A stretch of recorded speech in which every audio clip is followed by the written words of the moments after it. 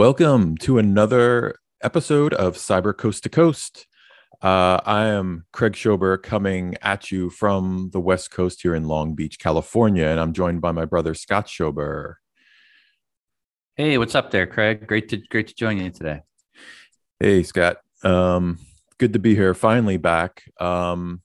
Need to get this out of the way quickly. Apologize to any listeners who were expecting to hear our show for the past several weeks.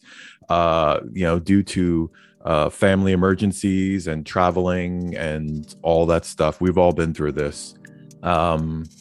We couldn't get to the mics, couldn't get to computers in time to record the episodes like we usually do.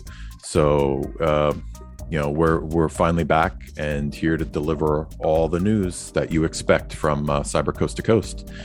This episode is sponsored by Dark Kryptonite, which is a product of kind of a spin-off product, I guess you could say, of Cyberlytica, which has been our past sponsor as well. Anyway, Dark Kryptonite is known for stopping ransomware, malware, and phishing in their tracks and eliminating cybercrime, fraud, and information warfare. Utilizes advanced blockchain algorithms and zero trust models. But you can learn that and a lot more about Dark Kryptonite on their website, darkkryptonite.com. Kryptonite spelled with a C, by the way.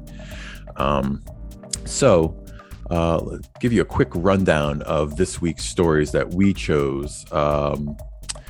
We got a kind of a interesting AR, augmented reality story about finding hidden rogue wireless devices. This is right up our alley here at Berkeley Veritronics. Our second story is another interesting kind of also like the first story. It's kind of a research thing. So it's more academic, more proof of concept stuff. But apparently, some researchers were able to do this thing called GhostTouch, which controls from a short distance controls a touch screen on your device. But we'll give you all the details on that. And finally, our third story involves kind of looks like a lot of these oil and gas companies are taking the pledge for cyber resilience. We always talk about these major threats and attacks on these very important infrastructural companies, and it's good to see some of them stepping up. So we'll give you more of the details on that story. But let's kick it off with the first story. There's this system called Lumos. Lumos system can find hidden cameras and IoT devices in your Airbnb or hotel room. At least that's the headline. But of course, working at Berkeley Veritronics for so many years, I see so many more, potential applications than just Airbnb and hotel rooms. But it seems like they might be making kind of a consumer play more for people that are paranoid about being spied on when they stay at their Airbnb or their hotel, and and since everything's gone wireless these days, with from cameras to keyloggers to whatever, you have all these wireless signals bouncing around in people's homes, in businesses, and of course that includes hotel rooms. So sure, they're detectable. Anyway, it comes via Hacker News, the story I found it on, and they seem to use systems very closely related to the stuff that we do at Berkeley Veritronics. It's RSSI. They're looking at this signal strength in real time, and generally as you get closer to the source of this energy, you're going to see the RSSI go up. And they're now kind of overlaying augmented reality on top of this signal strength. So as you walk around in a room or in an office building, and of course you could see they did a quick demo on this. I don't know if you had a chance to check it out, Scott, but there's like a little YouTube video they embedded in their research results, and And so I think this is pretty early days for this stuff. It didn't look like a real demo. It looked like kind of a simulation of what you might see in a final product a couple of years from now. But I've been dreaming of this. I've been pushing for things like this at Berkeley for years to get to get us on that visual level, because we always use kind of bar graphs and it's graphical, so it's visual in that sense, but it's a lot of numbers and data kind of flying around. So it's very engineer friendly, but it's not consumer friendly for the most part. I don't know. What did you think about this story? Does this seem more pie in the sky, or do you think this stuff's going to be real soon? Or I guess I have a mixed bag. It's exciting when you read about it because I kind of like you. I like the potential for some of these things, the way it's done. And what I give them credit that they've done a little bit different maybe is this kind of augmented reality spin on it. I like the fact that you're looking at something visual in front of you, say it's a tablet or your phone, and now you're overlaying your suspicion of what it might be. And there are other companies that are out there doing this type of stuff, and they've been doing it for a while, but you don't hear of it in the mainstream news or certain things like the hacker news or whatever. So it's a little bit different. Maybe it stands out a little bit to us. The fact that they're taking RSSI values, which is basically the signal strength of something that's transmitting, and they're using that to correlate the distance away. That's been done forever, which is very common. It's part of our business. So we understand radio frequency and how signals propagate. But maybe more to what they're doing is starting to code things toward MAC addresses. And we too do the very similar things in a bunch of other companies. The questions that naturally come out in my mind, because this is what we struggled with in the past and other companies, is the fact that manufacturers have the ability in the Bluetooth standard and Bluetooth low energy and Bluetooth to spoof MAC addresses. Therefore, the MAC addresses keep changing, which makes this a bit of a cat and mouse game. So imagine now you're walking around with their advanced software platform for augmented reality in your Airbnb, and you're kind of panning the room, and suddenly what you're hunting down disappears. Well, that's very likely to happen, and it does happen. So unless you have a more advanced algorithm that can code and tag and understand that the MAC address changed, if you're using that as the basis and it's spoofed, you're going to just basically, it'll disappear, and right. You won't be able to find it, and you'll be scratching your head, especially environments where they're real busy. And this is what we notice. If you take your average area where there's, like, we're in an industrial park here, I may see 100 Bluetooth low energy addresses flying around, and maybe a dozen or two just Bluetooth addresses flying around at any given spot in our building. That's a lot of activity. So you need really an engine to sort through it and quickly identify it. The other thing they didn't really talk about much was, I guess, if something's paired. And that's where it gets a little bit more complex, and it's exciting for us because some of the cool stuff we've done, like we know in AirTag, for example, which is a hot topic lately, AirTags and Tiles and Samsung Smart Tags, they pair to a phone. When they do that, it becomes a closed network and it's encrypted traffic, and you really can't see into it. To my knowledge, nobody's been able to hack or break into that encrypted traffic. And that's kind of difficult. So when they say that they can do that, I think they even mentioned they could look at encrypted traffic. So I'm not really sure what that means when they're saying that. I don't think it means they hacked into it or broke through Apple or Samsung's algorithm to get any of the data. I think they're just looking at RSSI, and RSSI data is not encrypted. Mm-hmm. A lot of the MAC address stuff is not encrypted. So the article maybe misreported or a little bit confused, or maybe they're doing something I don't know about. But the concept, love it. I think it does some really cool stuff. And some of the stuff we've been working on recently with it's a new product or new features to a product that's been selling very successfully called our Yorkie Pro, which is a direction finding solution where we can hunt down rogue Wi-Fi, access points, Bluetooth low energy, and cell phones. We actually are now came up with an algorithm to identify AirTags and Samsung tags, as well as AirPods and a bunch of other things. So we'll let you know who the manufacturer is, what the specific device is, and we're able to actually hunt it down. And now we're dealing with some things, ways to overcome some of the spoofing. So you can actually track a target. They, for security reasons, try to spoof or cheat MAC address, and we could still hunt it down. To me, that's one of the most exciting things, developments that we're working on. And I haven't seen anyone else actually try to address that, maybe aside from really advanced, $500,000 systems that the government's using with researchers and things. So we're trying to put it into a handheld product. Really exciting stuff coming up.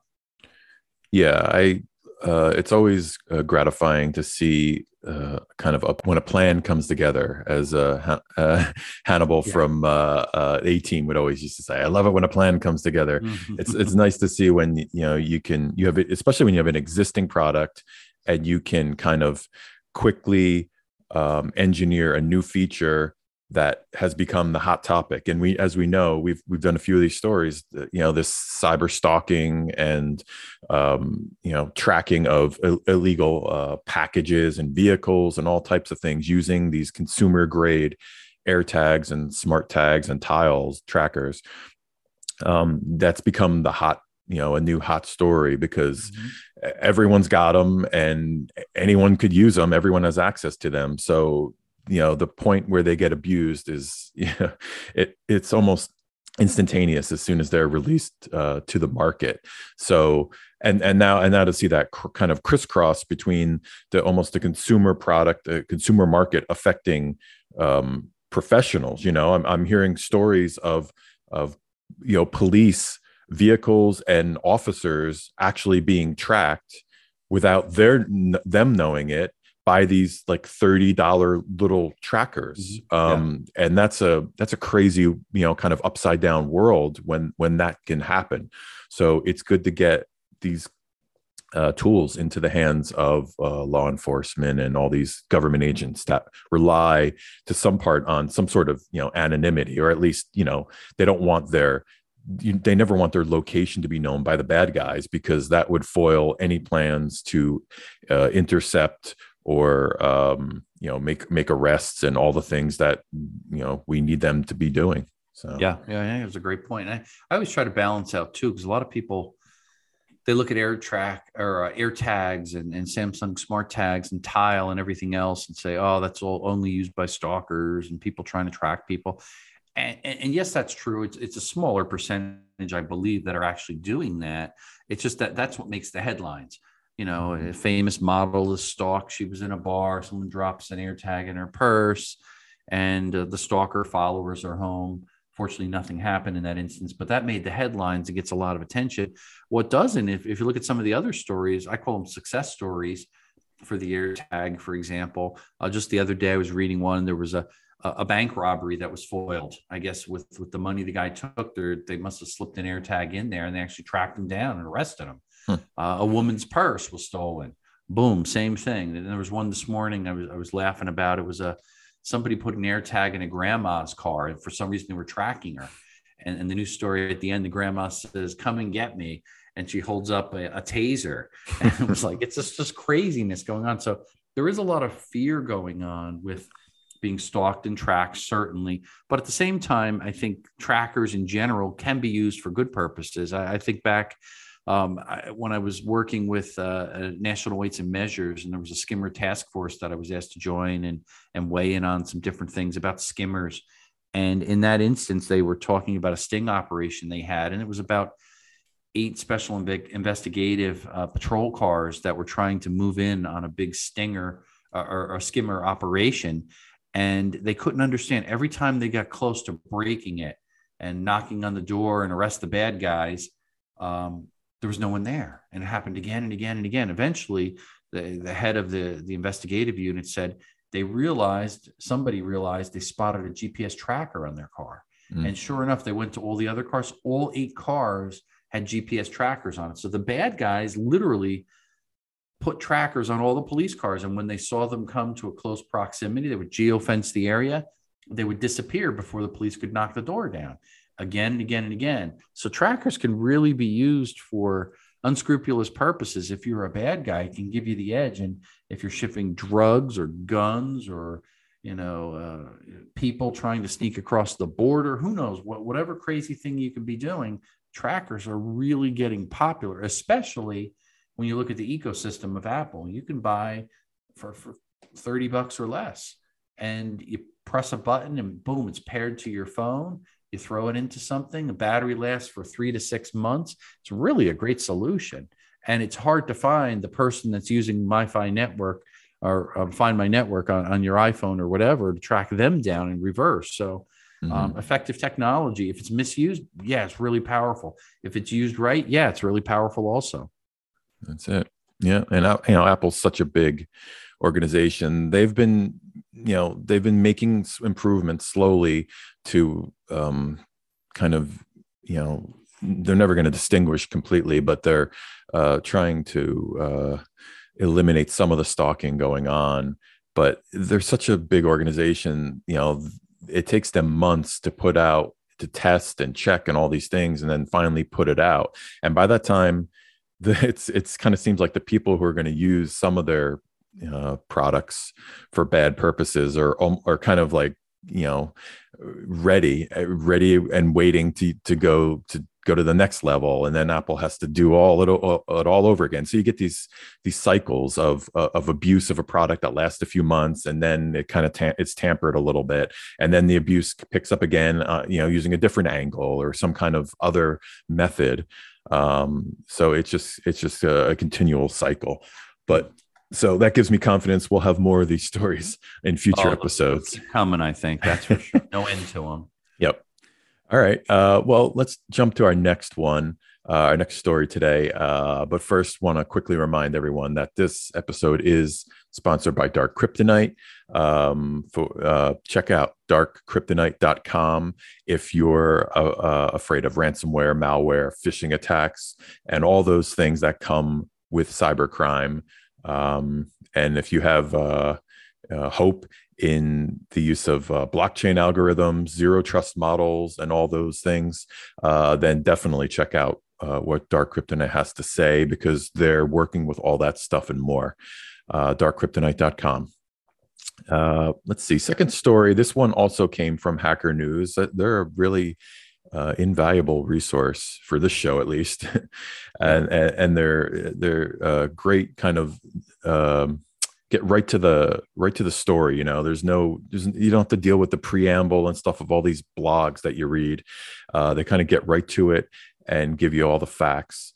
In this story, the facts are these researchers are trying to, and they claim to have effectively been able to manipulate touchscreens. These same touchscreens on your iPads, your iPhones, your Android devices, using electromagnetic signals. Now they call this GhostTouch, which of course is much cooler than it actually is, because when you start reading some of the details, I noticed that, well, it's not exactly what I pictured when I first read the headline and started reading the story. And then I kind of got down to some more details and realized, like, oh, okay, it's only researchers. This is far from being used to exploit any of our devices. And it's not actually hacking anything. All it really is doing, from what I can tell, is simply just manipulating the device. So the same way I would push in my 4 or 6 digit passcode to unlock my iPhone, for instance, it's just doing that from a very, very short distance. And actually, I think it's a 30 millimeter distance from what I saw. So the demo or the little illustration they included with the blog, with the story, had like a phone kind of, how when you want privacy or security for your device, you don't want anything to pop up on it when anyone might be walking by and see it. You turn it down on its face. Sure. And so they had a little picture of a phone on a table. Now, suppose you turn it down on its face, and underneath the table was installed one of these GhostTouch devices where it could technically, they could access your phone. They could manipulate it. They could do just about anything.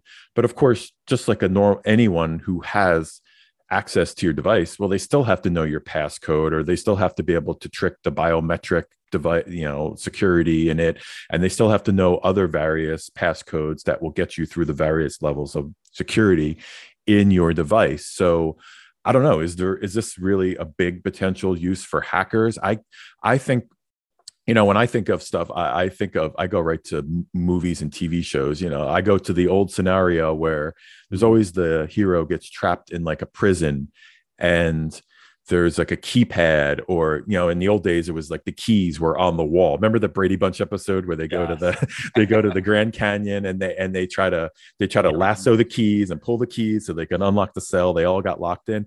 Like, I'm picturing a keypad entry that would unlock the cell you're in. And so, yeah, you could shoot this device to almost pretend like you're a ghost leaving the cell. And now you could push in dial in the pin numbers, and you can unlock the cell and everything. But you're not doing that from 30 millimeters away. So obviously there's range, range expectations. They're gonna have to figure that out if this is to ever become a true threat, because isn't this just having access to the device, another form of having access to the device, hack, and nothing really more than that? It's not, I don't know, I wouldn't call it wireless per se. Yeah, it's a little bit of a spin on the two, I guess, and I'll relate it this way and share a brief story. The method that it uses in this instance, and it is a good article or story, I guess. Here, it shows you the potential that if it was improved, the technology and very focused, you could potentially start exploiting the vulnerabilities here. But as you mentioned, 30 to 40 millimeters, that's an inch and a half, 2 inches, less than that. Very close proximity, number one. And it's really going against a capacitive touch screen and using that as a sense of vulnerability by really introducing an electromagnetic field to it. And I experienced the same thing real world, as weird as it sounds. A few years ago, I upgraded our bathrooms at our summer house, and I said, "Oh, that's a nice toilet." It was a Kohler touchless toilet, and the way that those touchless toilets work is there's no physical handle that you actually flush, but it's either capacitive, I guess, sensing, or it's really electromagnetic field. As your hand gets really close to the top of the toilet, it flushes, and you got to be about an inch or two away, but you never have to touch the toilet, which is the beauty, so you don't get germs on your hand, especially in the days of COVID. This all makes sense. Well, fast forward to only a couple weeks ago, my Kohler wonderful touchless toilets just didn't work. And what was starting to happen is, I guess, the moisture in the air and the sensor wasn't working right. I had to write to Kohler. They sent me new sensors free of charge. I put them in. Same thing. That I worked for a while, and again, they just started having problems, and they would just, like a ghost, would flush the toilet automatically. And you'd be standing there 20 feet away, and all of a sudden you hear the toilet flush. You walk over and go, "What the heck happened here?" I didn't put my hand near it. There's no motion. What's going on? Couldn't figure it out. And of course, it's just happening again and again and again. So we have a well up there. So the well is pumping away and it's flushing through the night. We have a septic. So the septic's filling up with water from just a toilet that nobody's on. And it got to the point I got so annoyed. I went onto the internet, and I'm noticing hundreds of thousands of people are having the same problem with the same toilet. You know what the solution was? A good old diamond tip bit, drill a hole in the porcelain and mount a handle in it. And that's what I did. I modified my high-tech toilets and put old school handles in it so I could actually flush, and got away from the capacitive touch electromagnetic field auto flushing toilets. I don't want to badmouth the Kohler, but I don't think they had a product that lasted really long. After about 2 years, the amount of failures and batteries it went through, it was terrible. The one thing I think the big fail that they made was there was no manual way to flush the toilet. You'd have to literally open the tank top, take it off, reach your hand in the water, pull up on the chain and get wet and touch it and dirty, which defeats the whole purpose. So right. Anyway, the short of the long story there, cool technology in this here, how attackers are using these electromagnetic signals, but I think they're giant, large buttons on a phone that again are capacitive touch LCDs. It's very limited ability as far as hacking in, but it shows you the potential is there, and maybe some unique circumstances you can cause a lot of havoc. That's for sure. Yeah, I could just see it now. All the headlines on Hacker News: Ghost Flush. Yeah. Kohler's Ghost Flush. Yeah. Yeah. It was a frustrating thing, but I did feel vindicated when I was able to not have to remove the expensive toilet and go buy new ones, instead just modify them. And it looks like it's now a brand new toilet that works as a toilet works, which is good. All right. Well, that brings us to our third and final story. Want to quickly remind listeners again, darkkryptonite.com is our sponsor for this week's episode.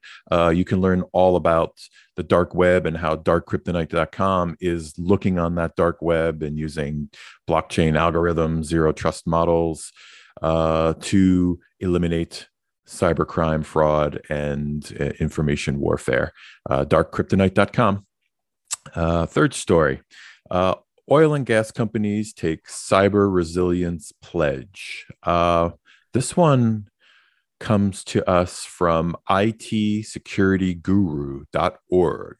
That might be a new one for me. I've never heard of them either. Yeah, actually, I should plug this. I get a newsletter. A lot of these stories I get from just scouring the web, just randomly coming upon them, but a lot of them, my go-to source is called Inside Security, and it's a series of email newsletters: Inside Transportation, Inside Entertainment, Inside this and that. They got a dozen of them, and they do a really good job of bringing kind of a diverse bunch of news organizations that cover these stories, and they break it down really simple, digestible bullet points and headlines and things. And I get this all in an email. Half of the time, I don't even click in the story because I get so much information from a quick read that I know whether I care about the story or not. And then if I care about it, I get more information and jump onto the webpage and get all the details, in full color. So just wanted to give a quick shout out to those guys over at Inside Security. Check them out if you want to get your news emailed right to you in an effective way. Anyway, this story, you've done, especially Scott, you've done your share of kind of infrastructure events and blogs, and you've spoken at length on news channels and news networks about this stuff, on how this critical infrastructure is just going to be a big thing. And we heard scares with the Russian-Ukrainian war that we were going to get collateral damage from this. Haven't seen it much here, but I've definitely heard stories of the Ukraine and Russia to some extent getting some critical infrastructure things shut down, and kind of chaos and all those types of things. I guess you could say, for once, this is a good story. It's not a scary story in that sense, because according to the story, 18 energy corporations have agreed to cooperate on dedicated solution to strengthen cybersecurity across their industries. And I'll just throw out some quick numbers here that were included in the story, because of course I don't think anyone knows this stuff offhand in their head. 87% of senior executives plan to improve cyber resilience in their organizations. 41% of business executives believe cyber resilience is an established business priority. 13% of cyber leaders find that cyber resilience is integrated into business strategy. 4.62 million is the average cost of a data breach incurred by organizations resulting from destructive cyber attacks. And some of the companies here, I never heard of any of them. Maybe you have, but some of the companies involved in this pledge are Petronas, Galp, EcoPetrol, Clarity. Sounds like probably a lot of international companies. Oh, but the dogs are good. Hang on a second. Hey, yeah, no problem. Quiet. Guys. Yeah, and I think you're right. These are mostly international companies, and again, this was discussed and kind of announced under the World Economic Forum. And I think that's a big part of it. So you're bringing together all these different international countries, and some of the smaller countries with smaller, critical infrastructure and petroleum and so on and so forth needs, and electric needs, really need to count on others. And I guess that's what's starting to happen here when large companies and small companies all come together in the energy sector. They can do a lot more than just, everybody's on their own. And that's kind of dangerous, especially because critical infrastructure really uses a lot of commonality when you control, the generators and the electric grids and things like that. Most of these companies are not making it. They're buying it from the big guys, GE and other companies like that globally. Therefore, they have the same vulnerabilities. So the more that these companies partner, work together, and build up a cyber resilience, the safer it'll be for everybody globally. So I think I commend them when they start doing this. I just wish the list was a lot longer than just these 18, but maybe it's just the start, and some of the bigger guys will soon join the names that we've heard around the globe. You need some big guys behind this, and to make a big difference, I think. Yeah. And I'm just looking at this Cyber Resilience Pledge website. I guess it's not so much, it's always good to see, companies kind of come forward and proactively do things. And I suppose that's what this is. They're not being browbeated by regulators, because that could stifle competition. Although you do want everyone to be on the same page, like you were saying, infrastructure stuff. There's a lot of commonalities here. Mm-hmm. And it seems that they could all only benefit if they share some of these kind of common aspirations to stay secure. In other words, you're always going to have these, especially in more capitalistic societies, you're always going to have companies are going to kind of go it on their own. They're going to go their own way. And that stimulates competition, and that's fine. But how do you go your own way in being cyber resilient? It seems like you would need to adhere to some set of standards. All companies, whether they want to or not, or whether they know it or not, you're going to have to adhere to some standards. Just like everyone has a lock on their front door. You're all gonna have certain locks on certain key controls in your critical infrastructure, whether it's water, electric, gas, power, whatever. So I think it's overall a good thing, but like you said, it's a small step. It's a small step forward, and I think we're hoping for something bigger. I think it's long overdue. Definitely. And I think I also noticed. I mean, I was talking about this a couple of years ago when I would be out at a security show presenting and sharing what my fear was. And oftentimes my fear was targeting critical infrastructure. And what's different about it, it's probably good to maybe just show the contrast. When we think about if you have a cyber criminal and they're targeting your business and they target you with, let's say, a ransomware attack, they're taking your computer network down. Does that cause damage? Absolutely. But contrast that now with the critical infrastructure attack. Attackers can inflict damage on physical infrastructure just by infiltrating the digital systems, the computer networks, things that are controlling physical processes. Maybe it's a nuclear facility and it's a centrifuge and it's controlling the speed of it or the cooling systems or things. When those things are monkeyed with the specialized equipment that's expensive, time consuming to set up, expensive to maintain, and produces tons of electricity that keeps the city alive. If they disrupt that could take down the power grid. That could affect people's lives. So right away, you could see the impacts of it are much greater. And I always relate it to the time we had a big storm and we lost power here, our home and our business for over a week. It felt like it was the end of the world. Mm-hmm. It was very devastating. And you think about, you can't get on your computer, you can't get on Wi-Fi, you can't watch TV, you can't charge your phone, you can't communicate to people. You feel suddenly very isolated. It feels like an end of the world scenario. So imagine now cyber criminals and attacking and targeting critical infrastructure. That's the danger of it. it affects so many people. It affects the masses, not narrow slices of the population, which is really what a lot of the cyber criminals are doing now when they're targeting different sectors, be it retail or enterprise or whatever, with these focused cyber attacks. So again, just glad you brought this story up, and that they shared this and reported on it, because this is a growing problem. And just the fact it's being reported on, they're putting together a consortium of companies to discuss it and work toward strengthening cybersecurity across the entire industry. I say bravo. That's great to hear. And I think only good things can come out of it. Yeah. And you make a great point about our reliance on these things. When millions of people are reliant on critical infrastructures,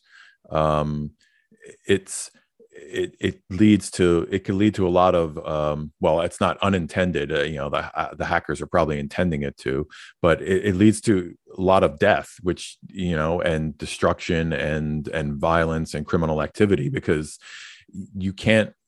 people panic, because they're so reliant on these things. I've been in a couple situations where I was in in blackouts with no power, and it's amazing how many times you forget that you don't have Wi-Fi or internet or a TV that works, and you're kind of like, you're walking around the dark house with candles or whatever. Your light, your LED light on your smartphone, for as long as the power you have to that will last. And you think, well, let me just go on the internet until this. Oh, wait, I can't do that. Well, let me just watch TV until this all. Oh, I can't do that now either. And there's so many things that, they're trivial in a sense in your little life, but now when you accumulate that across millions of people, all stuck in their homes or outside or wherever they were when this kind of disaster struck, suddenly a little half hour or 1 hour blackout can become a bigger problem. And if it lasts days, now you have these compounded problems, and you have people starting to fight, get more aggressive. Maybe they're rioting. Maybe they see these opportunities to commit criminal activities. And then, what is that? When we went at the, some of these conferences that you've spoken at, is it the 3 day or the 4 day mark is when things start to go like completely out of control, and you start to have people fighting for the basics like food, and like money becomes a side issue. It's like, well, they're not there to steal money anymore. They're not, they're going to go for a gallon of gas. Right. And you see people get into an actual altercation over a gallon of gas if somebody cuts a line. And that's just one example, but even basic food type of things, it is very scary. So I think things can get out of control and escalate very quickly when human emotions get into play. People say, I have rights, I demand this. It just turns into a disaster. So I think understanding where the vulnerabilities are and identifying it is a key factor. In the past, it was too much, maybe government oversight, and we're going to do this, we're going to make it safer, but no action was done. And it's important to point out, the challenge is a lot of the critical infrastructure is actually privatized. There are a lot of these energy companies and refineries and other things like that, where the majority of them may be a privately held company. It's very different. And it's very hard to now go in and tell these groups, hey, you got to be cyber resilient and you got to do this. They're focused on delivering their energy and profit for their shareholders and growing their company. And oftentimes they're not always focused on protecting data and protecting sensors and protecting the computer networks and things like that. So it does unfortunately involve something much bigger, and it involves everybody getting involved in that sector, I think, and probably some rules and regulations to make sure that it happens and it's done right. Whether you're a small energy provider for a local municipality, cleaning the waste, you're providing water, electric, whatever it is, just important that everybody works together. Oh, well said. And I guess that concludes this episode. You got anything before we sign off? You got any events coming up that you might be appearing at or tuning into? Yeah, absolutely. I've got a bunch of speaking events coming up later in the summer into the fall that are already starting to schedule. So my schedule's filling up quickly, but I am going out to RSA out in San Francisco. That's June 6th through 9th.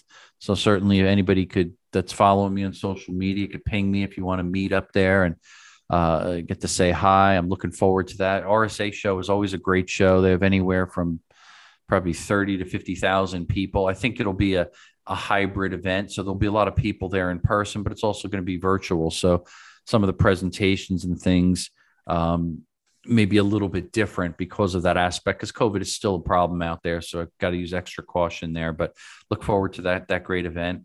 And I'll share some of the, I guess in future episodes of this, some of the different things that I'll be speaking at events. Some I'll be traveling to in person. It seems to be most of them are migrating back to in person, which is great. So I'll be traveling probably throughout the United States a little bit later this year, late summer into the fall, lots of different speaking events. And I think those are all listed also on my webpage there, scottschober.com. So feel free to check that out from time to time or subscribe to our email newsletter. You certainly can. And that way you can kind of keep up to the date, not just with things where I'm speaking, but even tips and some other things that we're kind of keep you in the background learning about cybersecurity and how you can stay safe. Because I'm constantly getting people asking me questions every single week and sometimes every day, recommendations on what password manager do I use? And is there any way I could stay safe here? What are some best practices? So I'm constantly sharing this information. I love doing it.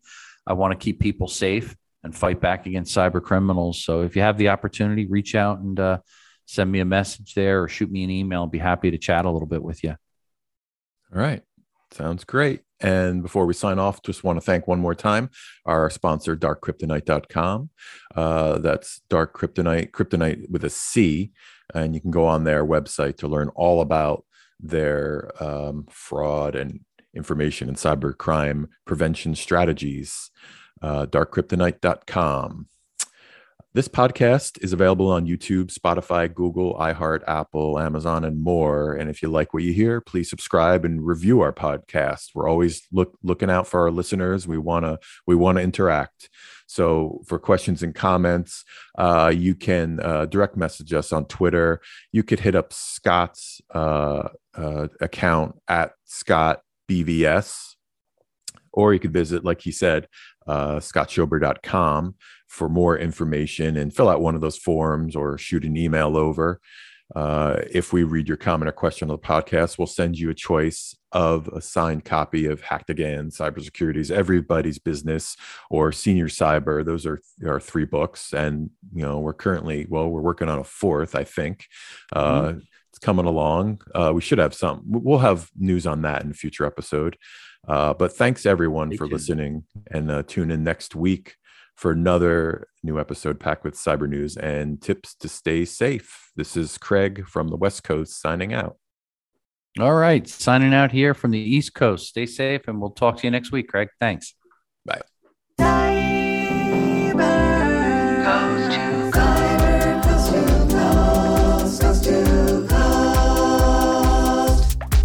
With your hosts, Scott and Craig Schober.